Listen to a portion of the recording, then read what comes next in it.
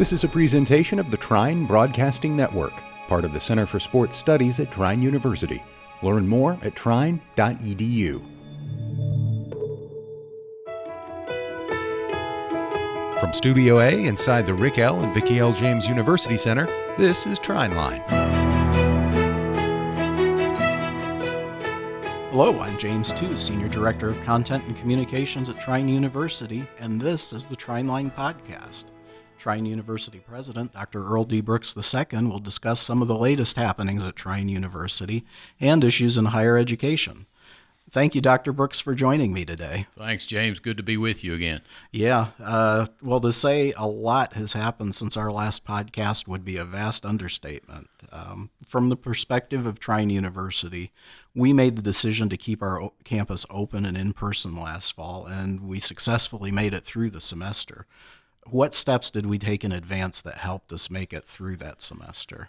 Well, obviously, a lot of planning. If we remember this time, almost a year ago now, we virtually shifted over the weekend to online education, and then a week later asked kids to vacate our residence halls as we become more and more aware of COVID, and at that time what we did not know, and it went into a period, as you know, of March and April and May when the campus really kind of went silent and black, and we worked remotely, and a lot of great work went on during that time. Although we were working remotely, a lot of work continued. But then as we came back later in May and June, we reopened the campus, did a lot of planning during that down period of time, did a lot of planning over the summer, and I would say that our success has been a real compliment to first of all, our student life team, our campus operations team,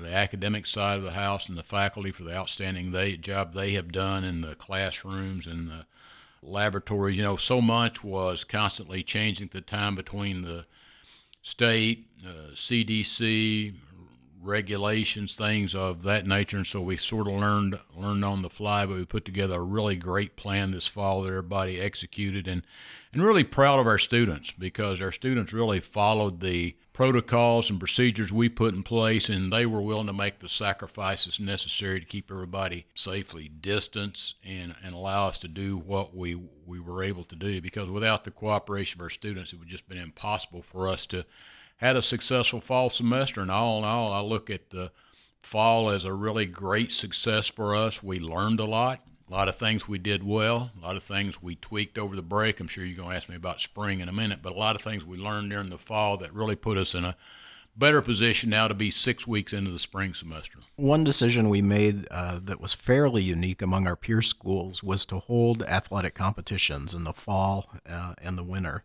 Why are athletics important, and what preparations did we make for sports to happen successfully? Yeah, well, as you know, James, NCAA Division III athletics has always been so important to Trine. So, over 1,200 student athletes on our campus participating in 30-some varsity and club sports on our campus. And, again, restricted activity. We had a stricter protocol for those student athletes than we did the student body at large. We were doing PCR testing on a weekly basis. We had the additional coaching and mentoring of our student athletes by coaches who are saying, one, take care of yourself, take care of team, be responsible.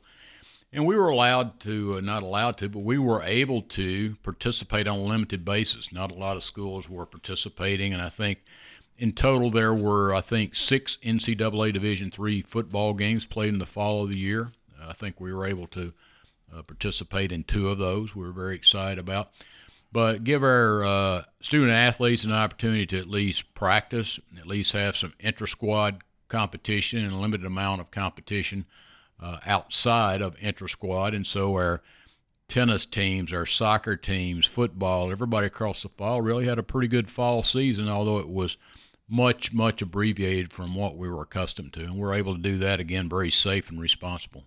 You mentioned that we learned a lot of things as the fall semester went on. What were some of the things we learned that we've used to improve student safety and learning for the spring? Yeah, so if you remember in the fall of the year, we encountered a somewhat unexpected record enrollment. We were out of housing. We actually had to house some students for the first week or so off campus until space became open to get everybody on campus, which left us really limited on space to be able to isolate and quarantine folks on campus. So a lot of the quarantine and isolation we had to do was off campus.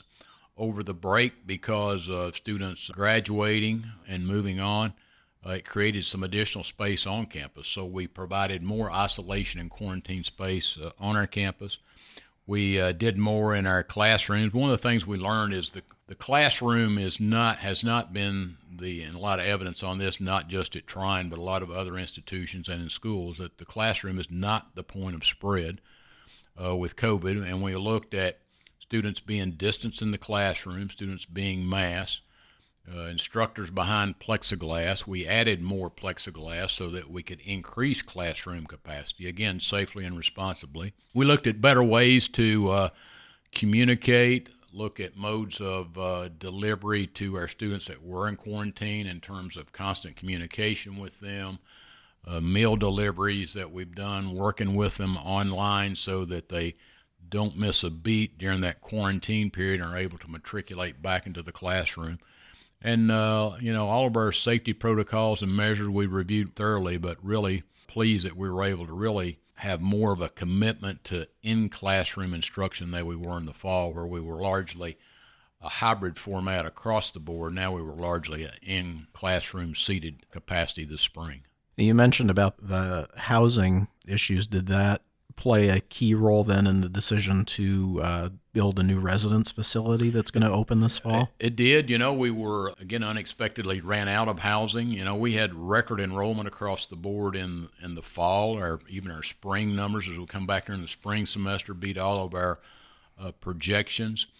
And so coupled with the need of being out of space this fall, coupled with, at this point, we're running ahead on deposits for fall of 21, along with our need at some point to move some of our older units offline, we elected to build a larger residence hall that could accommodate some additional growth, but also allow us perhaps to take the first step to take one of these older units offline on campus. With vaccines now being distributed, and at this point, at least, it looks like the COVID-19 numbers in the state are going down, what's our outlook for the rest of the semester? Yeah, so I think as of yesterday, I saw the state positivity rate down to 4.2%. We know we were way, 16, 18% at one point. If we go back to Thanksgiving, December, early January period, numbers have steadily come down. I think numbers in our county are just over 7%, and I think we're orange, getting ready to shift to yellow in our county.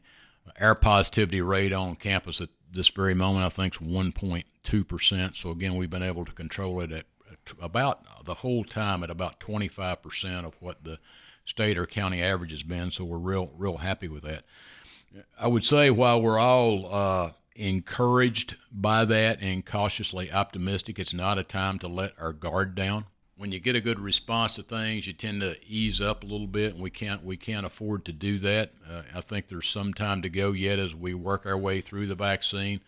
I think today's the first day that they dropped the vaccination level to age 60 now and above, so it's going to be a while before we're able to get not students even, but even our faculty and our staff who are more susceptible than our students, get them vaccinated. Then hopefully by later spring, over the summer, before they return in the fall, we'll be able to get everyone vaccinated at that point. So we're optimistic about that. And I think the combination of vaccine and what we're hearing about that and herd immunity, probably 90-some% of the students who have contracted COVID here or who have tested positive have been asymptomatic. Many of them don't know it. It's just the fact we're going through testing protocol and we identify the fact that they have it. So, I think amongst that younger population, there may be more herd immunity going on than we realize. I'm not a scientist or a medical expert by any degree, but I think if we continue to see the expanded rollout of the vaccine, like we're hearing of, perhaps up to another 200,000 or 300,000 doses going to hit hit the market fairly soon, then I'm hopeful that in summer over the fall, that fall is going to look a whole lot more normal to us, although I don't think it will be completely gone, but I think we'll be in a much better place than we are today.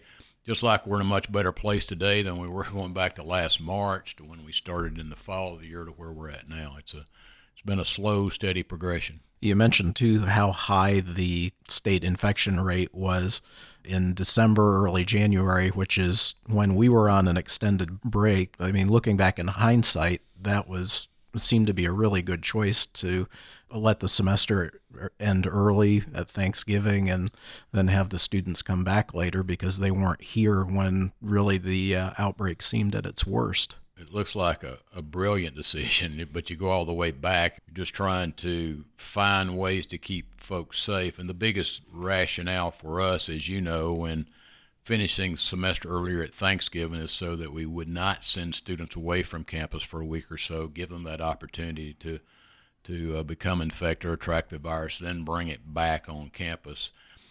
It was the right decision for, I think, a lot of reasons, in that we got out of that surge, because there was a surge, I think probably more so coming out of the Thanksgiving break than even after the Christmas break.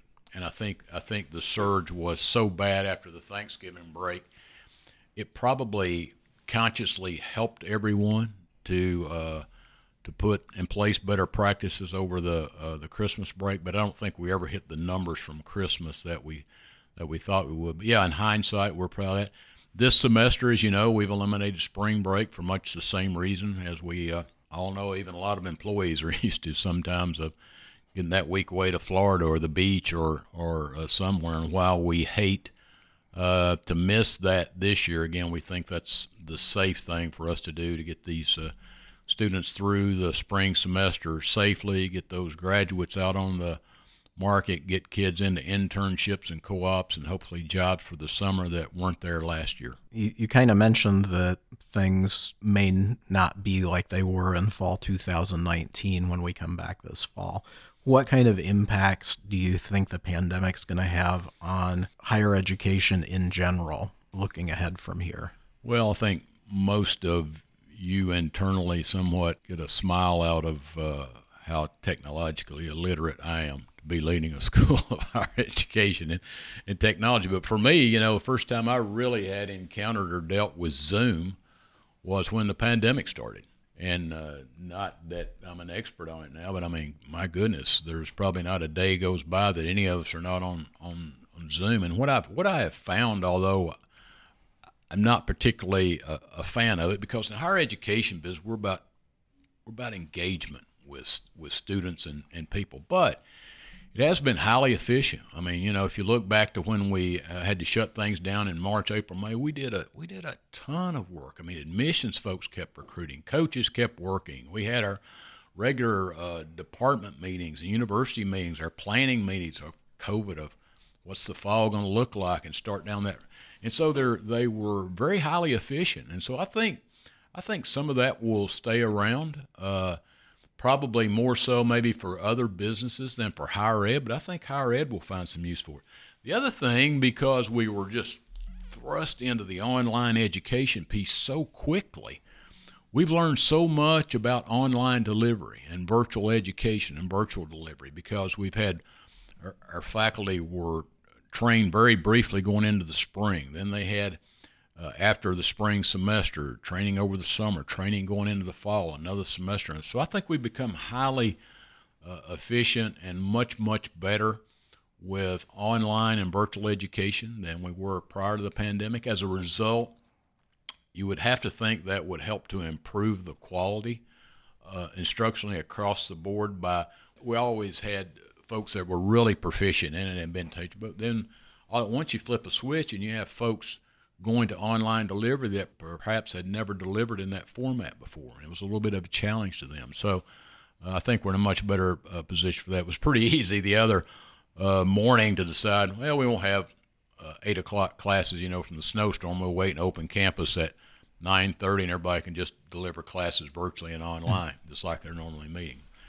Prior to COVID, that would have been a little bit more difficult call for us to make. So I think there's some improved efficiencies all the way around, from Zoom to the virtual world of things we can do to meetings across the country.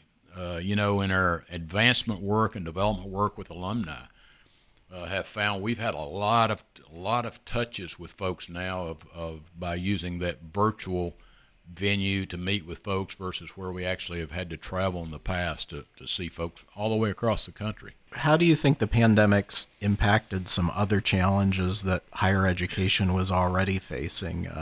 I know you and I had talked before the pandemic hit about, that there's a shrinking number of high school graduates.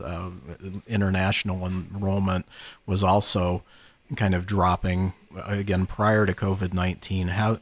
What impact has COVID-19 had on those type of issues? Yeah, it's been there are several institutions that are really struggling, that had faced, I think, both enrollment and financial issues pre-COVID. We were starting to see the tip of that iceberg with the shrinking demographic, if you would, and it's really all over the board because of institutions, no criticism all, who have made decisions, some to open sooner than others, some that are still working remotely. And so it puts many institutions that have elected to stay in a remote and virtual format probably at a disadvantage on the recruitment front. And again, not critical of anyone. We elected consciously to come back and over the summer in June, July, and August have visits. We had visits all during the fall of the year, scheduling them an hour apart, making sure we clean areas afterwards and all those necessary steps very successfully. But the other thing that's put everyone including Trine in the same format, you can no longer do high school visits. It's virtually impossible to do that now. We do have online visits that we can do. We're starting to see some limited high school visits to go, but everybody lost high school visits. Then it's coupled with SAT and ACT testing, or lack of testing sites, fewer students taking it, so everybody has to shift to test optional. That is relying on high school transcripts versus test scores for admission. And so it's just caused all of us to think differently with regard to admissions, the enrollment process. Then based on where institutions were at financially, the amount of aid they might have received in the first round of stimulus funding, CARES 1. Some institutions were able to escape furloughs and layoffs. Some were not. And so all of those things have really set back those institutions that were really struggling with enrollment and finances prior to the pandemic. The pandemic has really escalated the bad news for many of those institutions. For Trine going into the pandemic, we were in a very good position both in enrollment and financially. We were, a little bit scary. At March, we were actually about 8% down on student deposits, and that's what is so remarkable about the work that was done in March, April, May while we were closed and over the summer. To flip that from that point in March going into the pandemic and more or less what I keep referring to as the shutdown mode for those 2.5 months, moving from there all the way to a record class in the fall and being out of housing. And the thing that I am proud of, and I think that's a testament to everyone who works here, is our financial position was good. And as a result of that, one of the things that was very, very important to me during that period of time was that we do everything we can do to protect our employees, that we did not have to furlough or lay anyone off. That was important, that we were able to give raises and bonuses, although it may not have been of the magnitude everyone would like to have. That obviously in a pandemic like this, you don't incur some of the expenses you normally would have. We didn't have a spring commencement, we didn't have a homecoming, we didn't have a December commencement, we didn't have a scholarship gala this year, we didn't have all the athletic travel we would normally have. So when you couple the revenue success of our enrollment and the cutback in our expenses, and already in a pretty good financial position, really put us in a really, really strong state. And I was really committed to doing my best to try to protect our employees, who were the people totally responsible for us being in the position we're in today. And I'm proud we were able to get through that period of time and be where we're at today. What long-term impact, if any, do you think the pandemic will have on Trine University specifically? You know, this sounds really strange. We're probably one of the few institutions that's going to experience a record year. We're going to experience record growth. We're going to probably experience a record financial year. We were really strong in the state, the region, the Midwest already, and I actually think we probably have put some more distance between us just because we went into this from a position of strength. But who would have thought in a year like this we would have gotten stronger? You know, you would probably have hoped you stay flat or you decrease slightly. You would never have dreamt we would have been in this type of position. And so I think again a good plan, keeping people safe. Our students and parents wanted their students back here. They wanted face-to-face instruction. They wanted to see us open our doors. They wanted seated classrooms. We wanted to open our doors to prospective students and families for visits to come to attend Trine in the future, doing it safely and responsibly. The special culture we have here and the work that people do all really put us in a very unique position, not only now, but I think going forward into the school year of 21-22.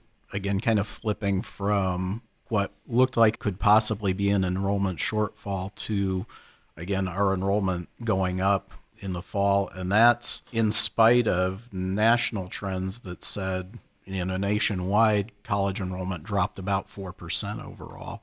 I know you mentioned the work of admissions staff. Are there any other factors you think that played into the fact that, again, while nationally enrollment was down, we still were building on ours? Obviously, I always have to give kudos to our athletic department and our coaches who do a phenomenal job year in, year out recruiting for those 30-some varsity and club sports that we talked about earlier. I think we're an institution that's about service to our students.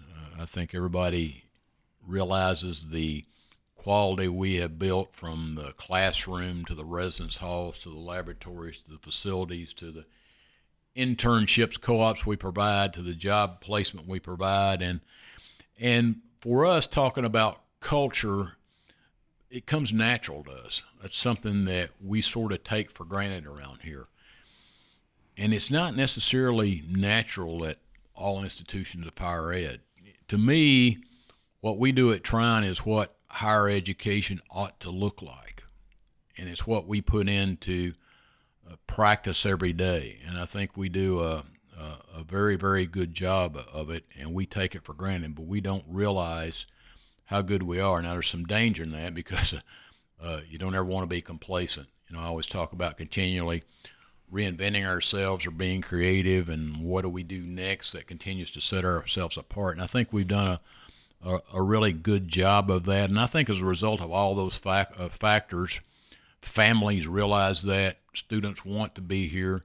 They know there's a job outcome for that investment. Another exciting factor for us this year, and I think probably you saw the chart, if we compared ourselves to like our 25 of our peers in the region, average debt load for a student that leaves here is less than $27,000 for a 4-year degree and a 99% chance of a job placement. That's a pretty good investment for a family and a prospective student. And one of the things I think we continue to do a good job of is controlling our cost on an annual basis and making sure we're making those scholarship investments so that we can make a Trine education affordable for students.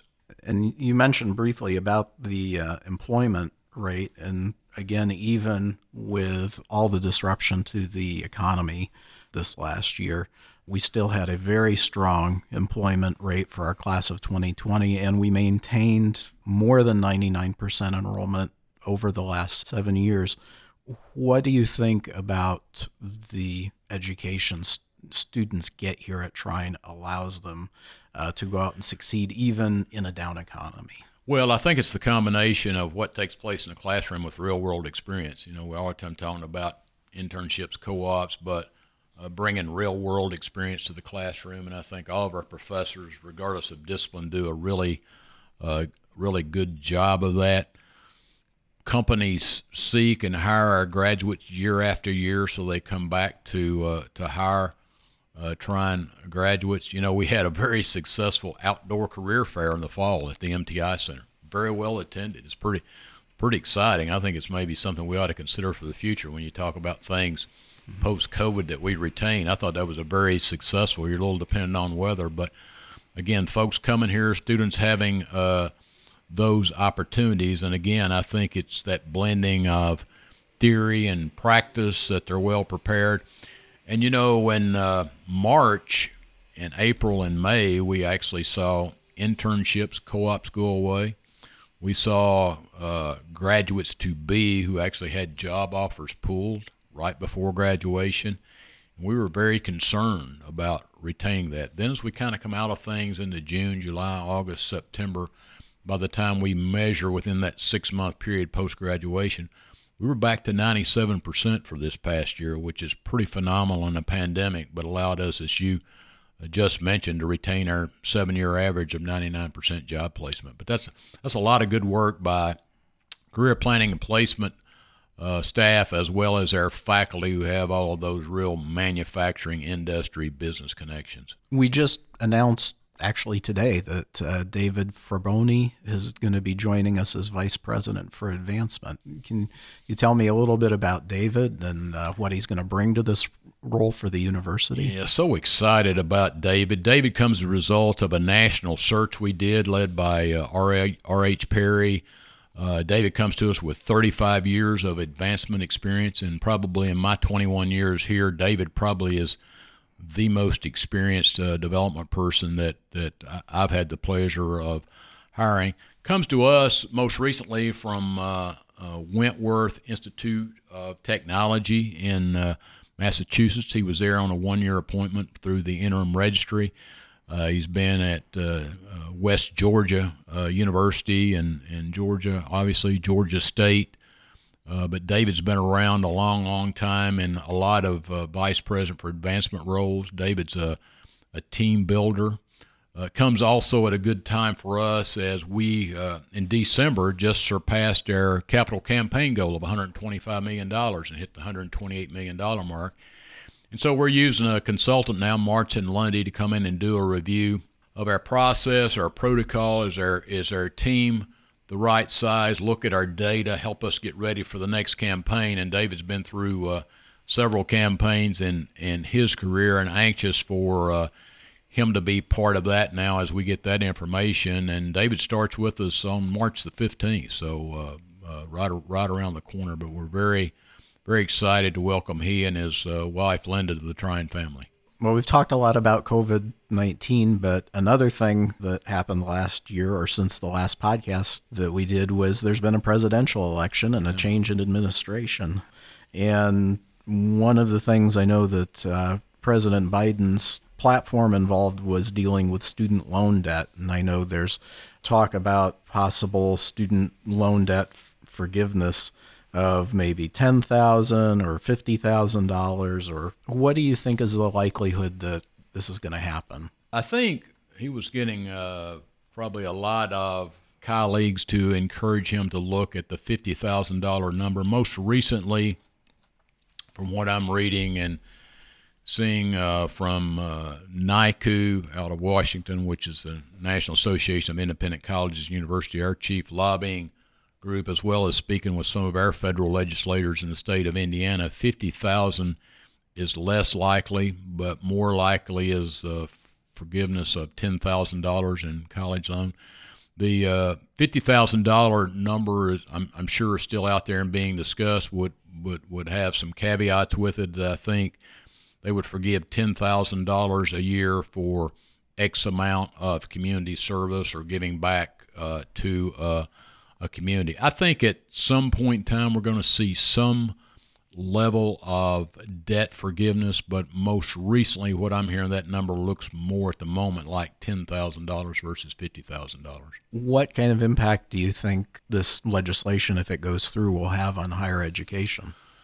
Well, I think it's probably a good thing for any that incurred debt. I don't know if there's a debt level attached to how much you get, or if you just get $10,000 flat across the board. Probably the bigger concern for everyone at this point is the funding for that. Where does that funding come from? And if you forgive $10,000 across the board for that number, what's that equate to, or $50,000?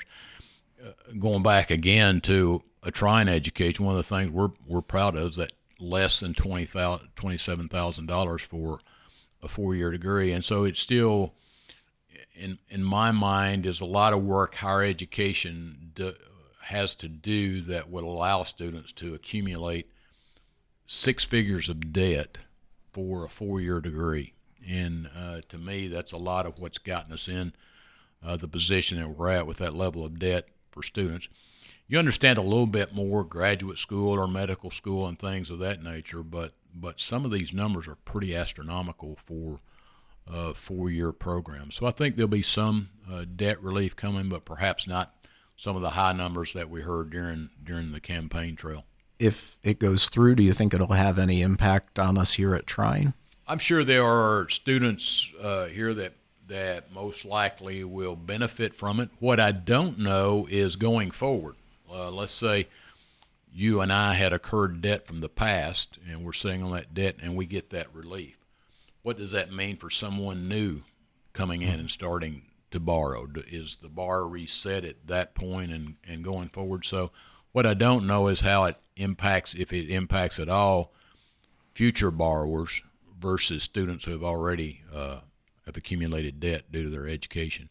Another thing, and I don't think that Joe Biden talked about it maybe as much as say other candidates such as like Bernie Sanders, but I know there's people floating ideas about some sort of free tuition, maybe to a 2-year college or something like that.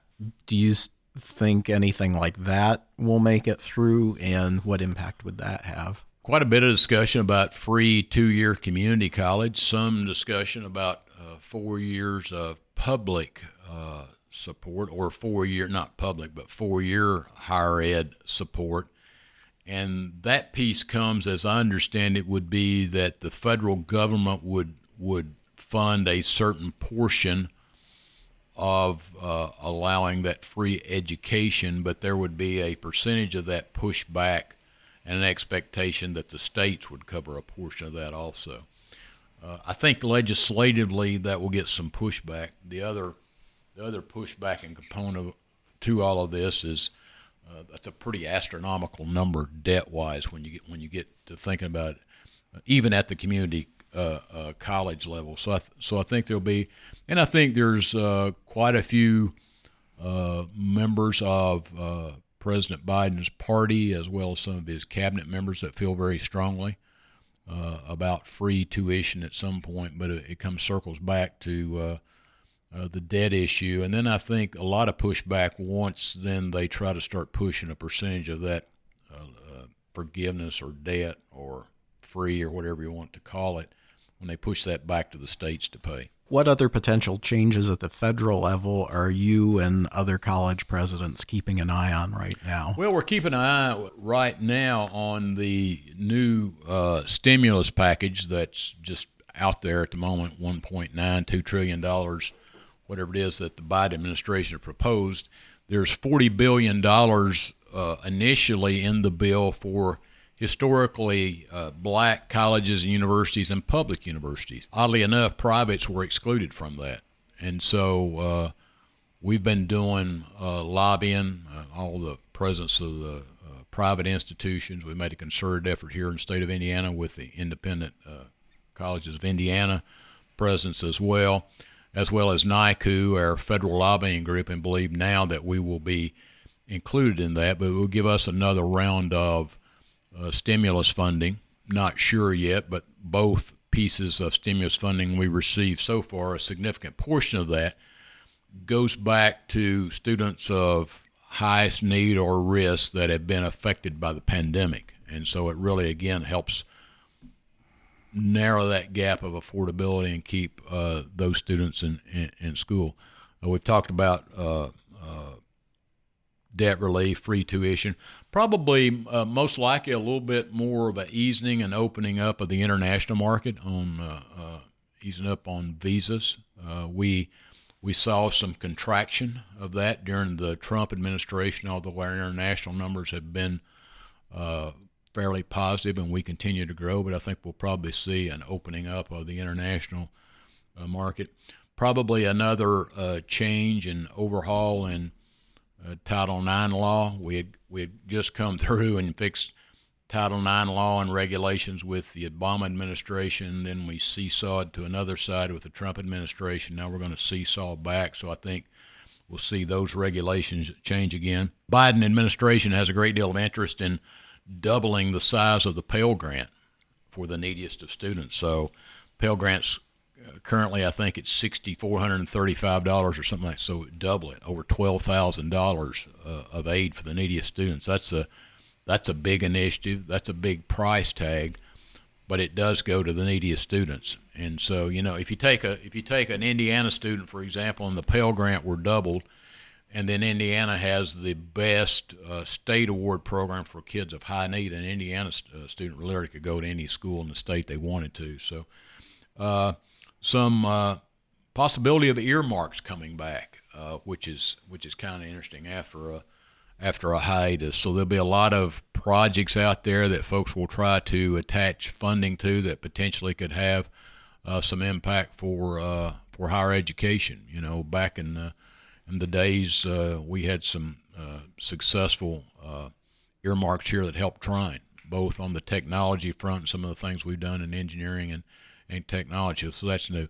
And then a simplification of the FAFSA form, which has been talked about for years, about how burdensome the FAFSA form was for free financial aid. That form's been simplified some. So some changes, things I would say probably good and bad, as happens with every administration, but certainly nothing I don't think that's overly burdensome or overly concerning to us. The biggest issue are all the things on free tuition, student debt relief, and doubling the Pell Grant is back to how does the government figure out that they pay for all these items with such a big price tag. All right. Well, once again, thank you, Dr. Brooks, for joining me today. Thanks, James. Always a pleasure to be with you.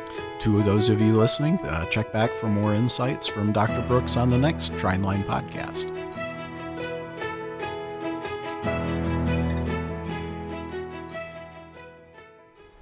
Thanks for listening to this presentation of the Trine Broadcasting Network, part of the Center for Sports Studies at Trine University. Learn more at trine.edu.